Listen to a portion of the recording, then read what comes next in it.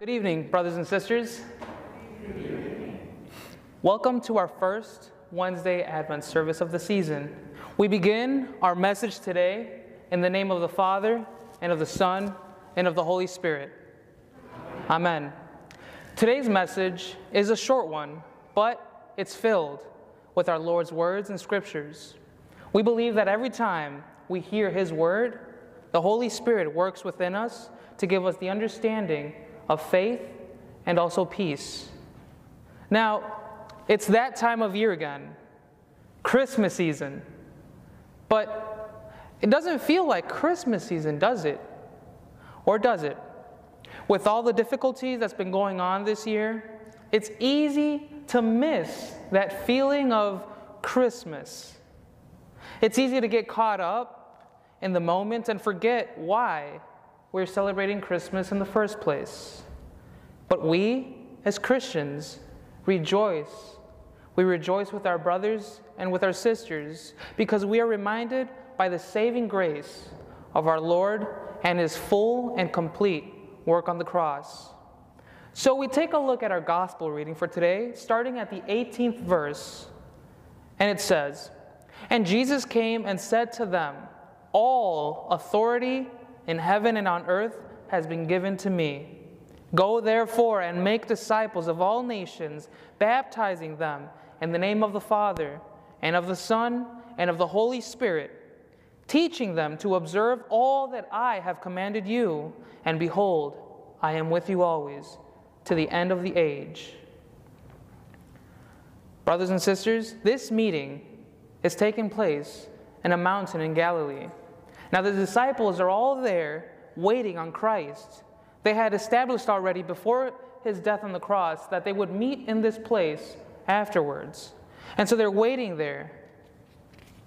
And suddenly Christ appears. Our Lord appears, and some begin to worship Him, and others doubted. They couldn't believe that it really was the Lord. But Christ moves in closer and closer and speaks so that they may recognize Him. Our Lord is standing before His disciples, and here is the key difference. He is no longer standing there in humility and in weakness. Rather, He says, "All authority in heaven and on earth has been given to me." Our Lord is saying that the Almighty, God the Father, has given Him all authority in heaven and on earth, establishing His dominion over all of creation and the heavens. In this moment, Christ is declaring lordship, His divinity. He is the Almighty God with unlimited authority. And because we believe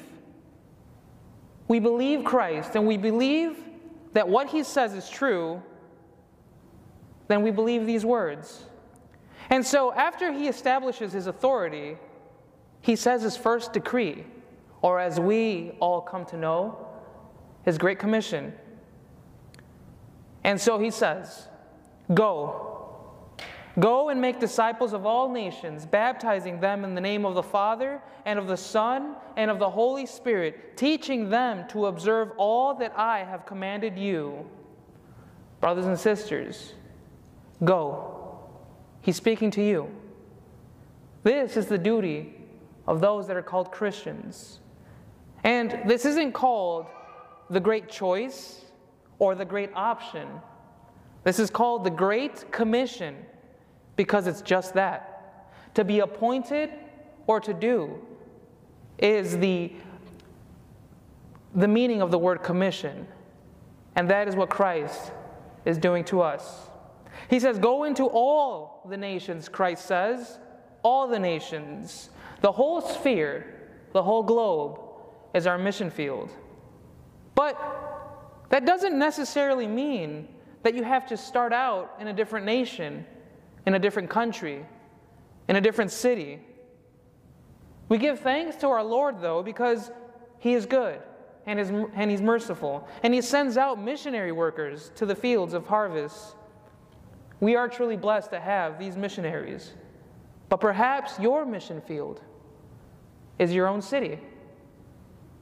Perhaps your mission field is your own block.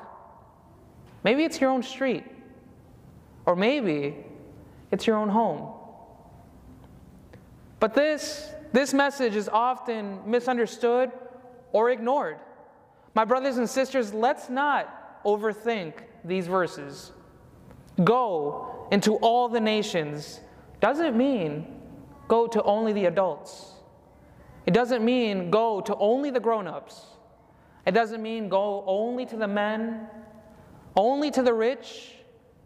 When our Lord Jesus Christ, who holds all dominion and all authority, says go to all the nations, we believe and we confess that he means all the nations. Men, women, children, yes, even babies, the sick, the healthy, the old, the rich and the poor. Our Lord Jesus Christ is in a few words, single-handedly saying to us, I am for everyone, and everyone deserves me. And I know that some people out there don't like this.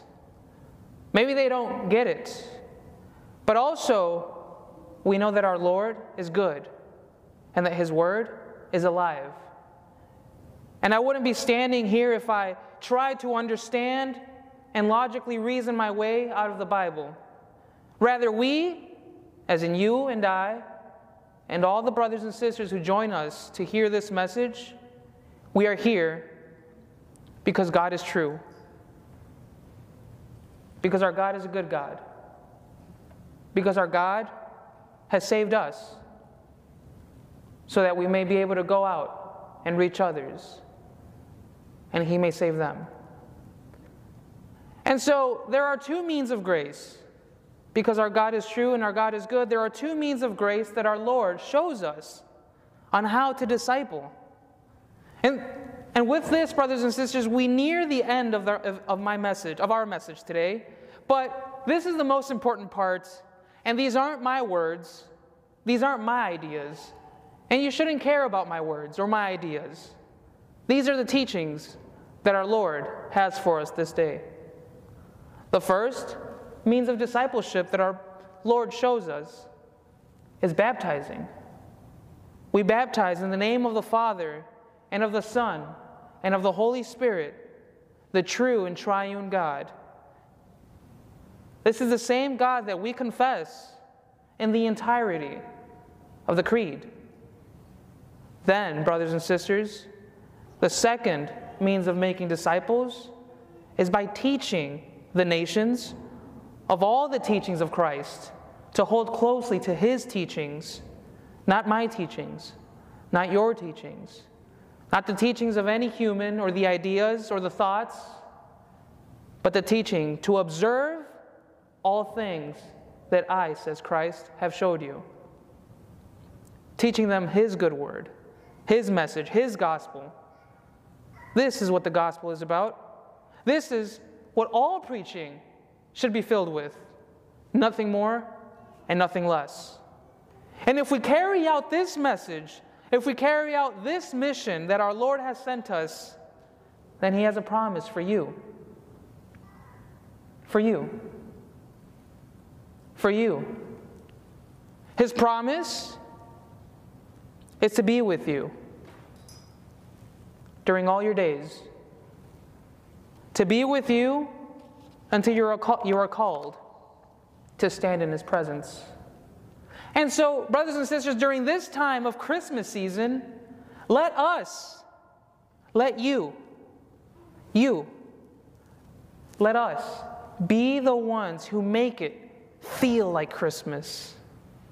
Let us be the ones that spread that Christmas message, the Christmas joy.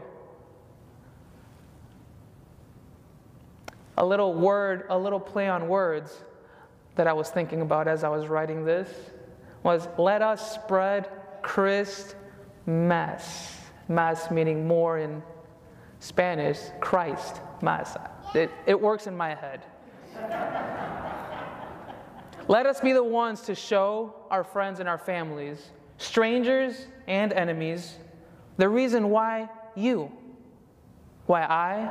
we all celebrate Christmas The reason why Christ will come in 26 days, a little more over than 2,000 years ago.